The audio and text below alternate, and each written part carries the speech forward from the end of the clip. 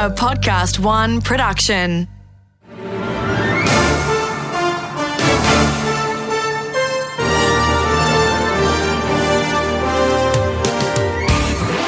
From the Inside with Peter Rix.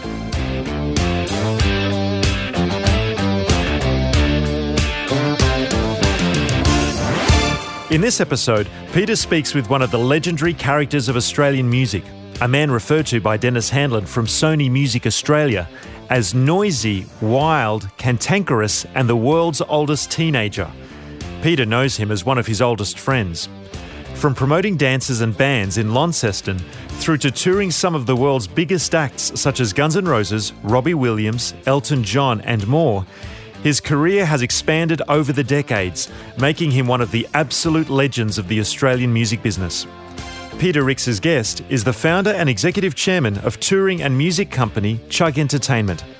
Here is his conversation with Michael Chugg. Welcome, dear Michael. Hello, Mr. Rix. How are you, mate? I'm okay. I'm a little daunted in trying to cover your journey of life in a reasonably short period of time. So we're going to, if you're okay, we're going to take it a little sort of one step at a time here.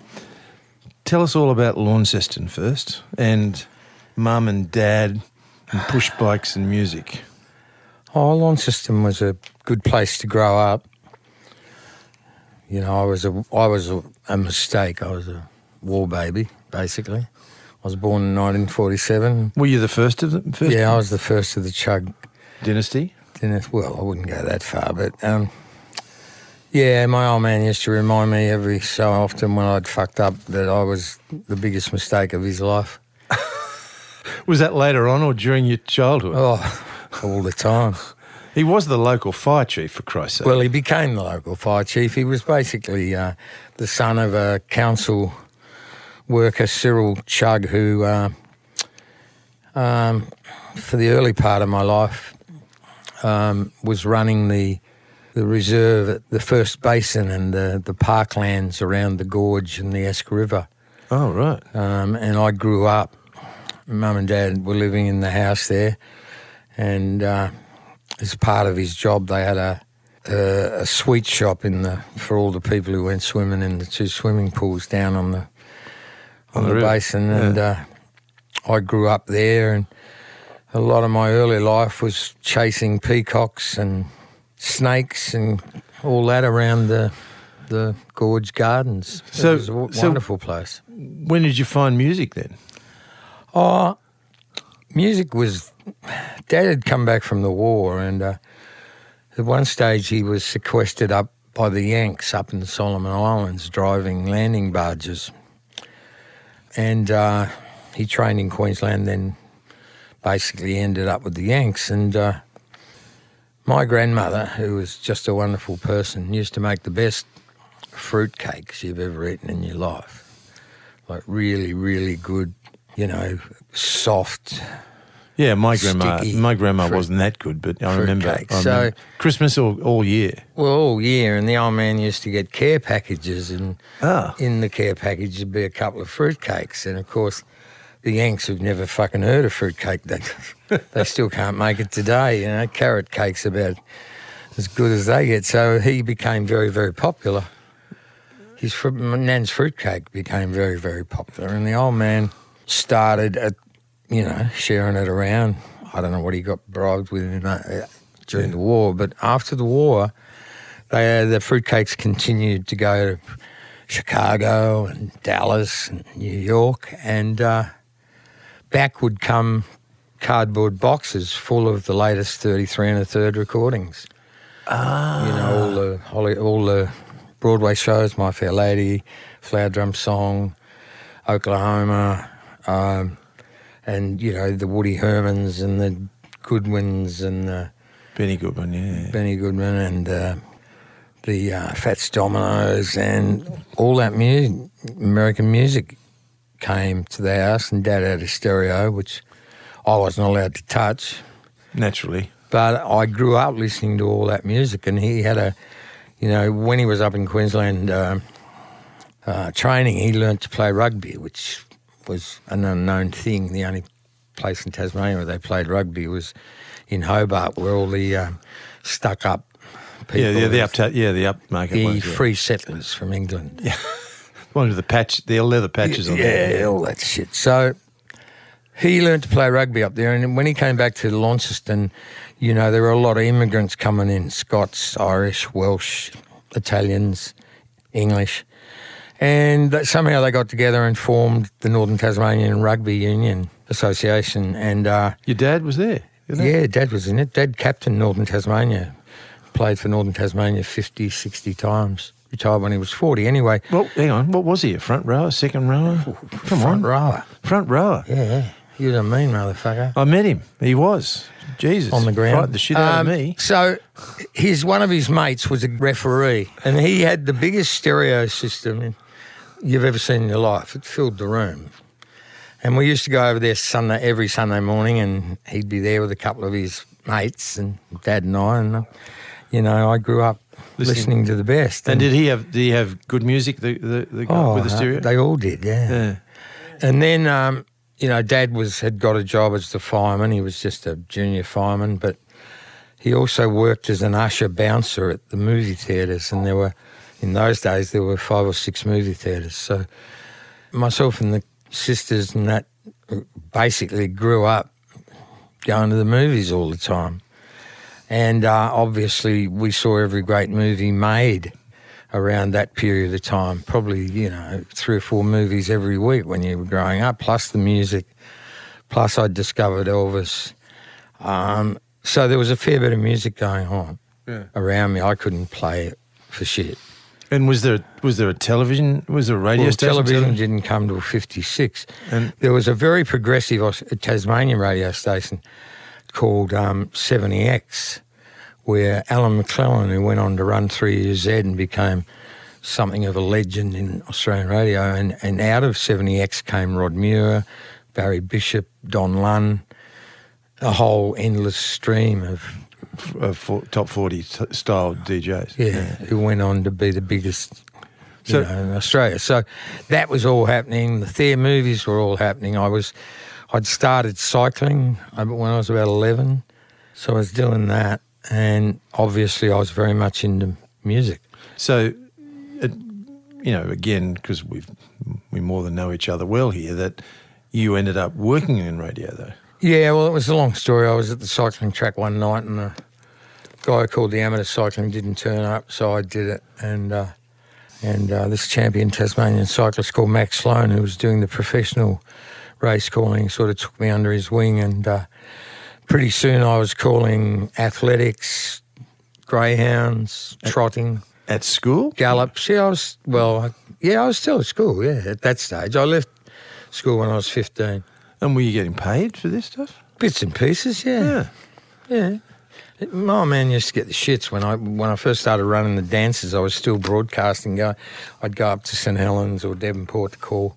I was getting paid good money for that. I was making more money than he was. So you just said run the dances. So well, what happened was the cycling club were running a Queen of the Track or something charity fundraising festival for a month, and I was the loudmouth riders representative on the committee. The organising committee. Yeah, they were on the committee of the club. They weren't very impressed with me, the old guys. But anyway, I suggested we did a dance because I was working at that time with the bass player of a band called the Dominoes, and who were the biggest band in Launceston. So I got them to play in another young band. And we did a dance at the Trades Hall in Launceston. My father and all his fireman mates were the bouncers. And we made £80 for the cycling club. Ah. And a career was born. Yeah, and I had to make a decision whether I wanted to be a sports commentator or a dance promoter. Or a dance promoter. And one night on 70X, I said, "I'll be fucked, he's fallen over" or something. Hang on. No, you're not allowed to. We're not getting into that. Yes, we are. Just briefly. Was that in Melbourne or in Launceston? In Launceston. Was it? And that was the end of my radio career, so I became... But hang on, was it true that you had money on the dog? Oh, yeah, well, that's a legend. But I know that. So that's the problem, is there's legend with you and then there's reality. So yeah, it tends to blend in. And you do tend to make sure that the legend doesn't disappear far from the scheme of things. So So that dog race... It was actually a cycling race, but the dog race was another moment. Right. And then... So then I just... Basically, I had a lot of different jobs, and I started running dances and managing young Tassie bands. And when did you move to Melbourne? Well, I was helping some young Tasmanian people bring over national acts like Bobby and Laurie and the Flies and Lynn Randell and people like that. And the first show I ever saw, which really got me into the live music thing, was Billy Thorpe and the Aztecs when they supported Screamin' Lord Sutch at the Albert Hall in Launceston. And that... No, that's a story and a half then, isn't it? That blew me away, and then about a month later, Max Merritt and the Meteors played there, and that was the end of me. They were my two favourite bands for many, many, many years. And so then I decided to move to Melbourne. I took a Tasmanian band called Ida Mae Mac to Melbourne. I'd met a few of the Melbourne people who used to come down with the bands. I went to Melbourne, went into Ambo, saw this young red-headed guy with a big nose sitting down the back, and went and said hi, and we became friends. And that would have been... Mr. Gadinsky. Right. So I was helping him. I was helping him run dances. I was managing my little Tasmanian band and being the roadie and the sound engineer and all those things, and doing 3 shows. And, you'd play the Thumping Tum at 7 o'clock and the Dandenong Town Hall at 9:30. Did you make money? Oh, enough we all pay lived, the rent. We all survived. Yeah. So money was never the thing. It was just but what I want to make sure we get to is that between AMBO, which stood for the Australian Music Booking something or other. Right? Yeah, it was a conglomerate of old music, rock, and the 50s, early 60s people who'd been successful, who all came together and started this agency. And they were managers and agents and that, right? Yeah. But it was also there, and then, we'll just move forward a bit, because then somehow it became... Gadinsky was working for Bill Joseph, who was the biggest dance promoter right, in Melbourne at the time. Gadinsky and Michael Browning was managing Doug Parkinson and had just taken on Billy Thorpe, and Gadinsky was nurturing The Chain, Healing Force, James Taylor Move, and there were other bands. So this was all the breeding ground, wasn't it? Because Sydney was nowhere near as happening. Most of the bands from Sydney that came to Melbourne were actually New Zealand bands. Right.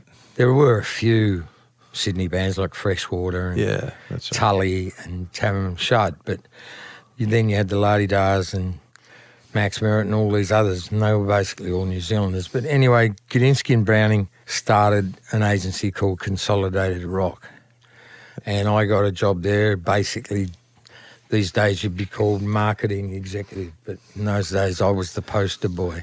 The promotions guy. Michael Chugg. In a moment, Michael looks back at his move to Sydney. Sydney's music scene at the time was well behind that of Melbourne. His move north kicked off with a Billy Thorpe gig that didn't exactly go to plan. Then at some point in the middle of this, you then came to Sydney. Gadinsky and Browning were running these very successful shows at Melbourne Town Hall every 6-8 weeks on a Sunday with Daddy Cool and Spectrum and Tully and Tamam Shud and Billy and the La-Di-Dahs and, all the big bands at the time. And my first involvement with them was I was the stage manager at the Melbourne Town Hall one night when Thorpe decided he was going to get this stupid big kinetic blow-up thing, and Pig Morgan played the organ. It was a great show, but it was... Anyway, Michael Browning decided we'd take this show to Sydney. So we came up to Sydney, and there was an old friend of yours, Philip Walker. Oh, yes. And he was involved briefly, and the idea was we were going to run this concert at Sydney Town Hall, and we were going to open an agency up here. Because Sydney had been destroyed by a couple of agencies, Nova, Peter Cunningham, John Sinclair. Yeah. Sydney had been a great market, but by the time we got here, it was dead. There were hardly any gigs. There were no young promoters.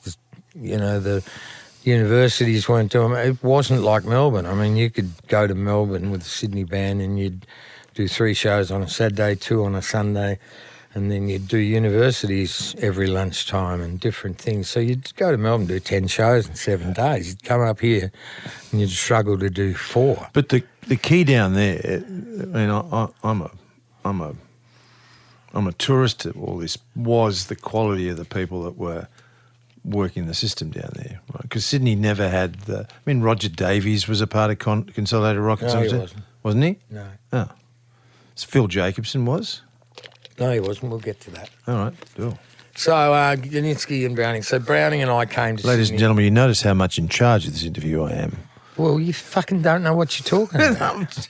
You're jumping a couple of years ahead. All right. Anyway, we came to Sydney and we had Billy Thorpe, the La-Di-Das, Robbie Lloyd and the Coloured Balls, Jess and John, Freshwater, Jerry Humphries from the Loved Ones was the compere. On the same bill? Yeah. All right. The Sydney Town Hall on a Sunday night. They bought that stupid big blow-up thing up. And Lobby, and in those days there were no sound and lighting companies. That night I met Eric Robinson, our great late friend, for the first time when he turned up with his light show, which was globes with coloured gels in large sunshine milk cans. So Thorpe and Robbie Lloyd spent all day putting everybody's sound system together. You know, you'd turn up like the La-Di-Das had a WEM system from England, which they'd brought back with them, and it had 4 columns and a small amplifier, and that was, so Lobby and Thorpe worked all day setting up the PA. We finally got it working. We were under huge extreme pressure because the head guy running the Sydney Town Hall, they were all uniformed up and everything, and he was angry and really horrible because rock and roll had somehow got into the Sydney Town Hall. The Sydney Town Hall. So he'd been giving us flack all day, and of course, so we sold out. Shows in walks Johnny O'Keefe in his white suit and proceeds to sit right above the stage in the balcony, which pissed Thorpe off to no end. Anyway, we start the show. Robbie Lloyd goes on first, and he plays 10 minutes too long. I'm in front of the stage going, please, will you fucking come off? Please, come off now. If we finally get him off stage, he goes over and fucks with the PA for some reason, and it never worked properly again. For the rest of the night? Yeah. So by the time Billy Thorpe's ready to go on, it's 10 minutes to 11. Oh. We got the Nazi saying at 11 o'clock he's turning the power off and the lights on. So Thorpe goes on, this big kinetic blow-up thing, proceeds to knock all the equipment off the stage. Thorpe does 2 songs. He's so angry. I thought there was going to be a massive riot, but we got away with it. Anyway, O'Keefe wasn't nice. Anyway, the next week, Go Set. Now, you know what Go Set was. Unlike the music magazines of today, Go Set was the Bible. Yeah, and it had an opinion on everything. Yeah, and they used to sell in those days, we're talking 69, 70, 71, they used to sell 50, 100,000 copies every week. It was the Bible. And anyway, Wednesday's Go Set comes out after the Town Hall show, and the headline on the front page is Rock Con at Sydney Town Hall, which Molly had written. Oh. Which he denies to this day, but he did. Anyway, Browning gets the shits. Yes. And decides this agency, which is really doing well, the Chain are on radio, top 40. Thorpe's just released Most People I Know. Healing Force have had a monstrous #1. Golden Years. Michael Rudd's had a big hit. Daddy Cool are the kings of the land. Everything's working really well. Browning decides to start a newspaper called The Daily Planet. Oh. And against Go Set. And, of course, it turned into an unmitigated disaster. You had old hippies like Lee Dillow and roadies like the Chains legendary roadie Jiver, and they were the editors, and it was just a piece of work. Anyway, I'm in Sydney with my new wife. We're living in Paddington. We're not making a lot of money. But But you're running Consolidated Rock in Sydney? Yeah, and I had the La-Di-Da's and Jefferson John and Piranha and Tamim. Yeah. But there wasn't a lot of gigs around. Browning had sent some reporter up here to run the paper in Sydney, and he was sponging off us. And anyway, in the end, Consolidated Rock went bankrupt. Were you an owner? No, I was just Employee. running the Sydney office. Yeah. Went bankrupt. Gudinski joined Ray Evans, the Australian Entertainment Exchange. Browning continued to manage Billy Thorpe, and and they went overseas. And that was the more us than class time, or a little later on? Yeah, all around that. Right. And I was managing the La-Di-Da's, and there was a band called Company Kane. Yeah. And their roadie was Roger Davies. So they had a really good album that was highly regarded, and Roger was their roadie, and then Roger and I started Sunrise, which was the agency we ran together. And that was in Sydney? Out of the Ashes. Yeah. And we in Paddington, because that was quite famous, wasn't it? Yeah. Yeah. And then Let It Be was the agency in Melbourne that was looking after Daddy Cool, Spectrum, Captain Matchbox, running the Much More Ballroom, which was a legendary... Yeah, it certainly was. ...alternate gig in Melbourne, in Fitzroy. And we met the accountant from Let It Be called Philip Jacobson. And we ended up buying Let It Be, and we started Sunrise Let It Be. And we had Melbourne office and Sydney office against Gudinski and Evans at the Australian Entertainment Exchange. Right. So that's where all that fitted in. This is Peter Rix's conversation with the founder and executive chairman of music and touring company Chugg Entertainment, the legendary Michael Chugg. In part 2, Michael and Peter look at the next steps of Michael's career, the Sunbury Music Festival in the early 70s, and his first work in touring overseas acts such as The Police. That's next time on From the Inside.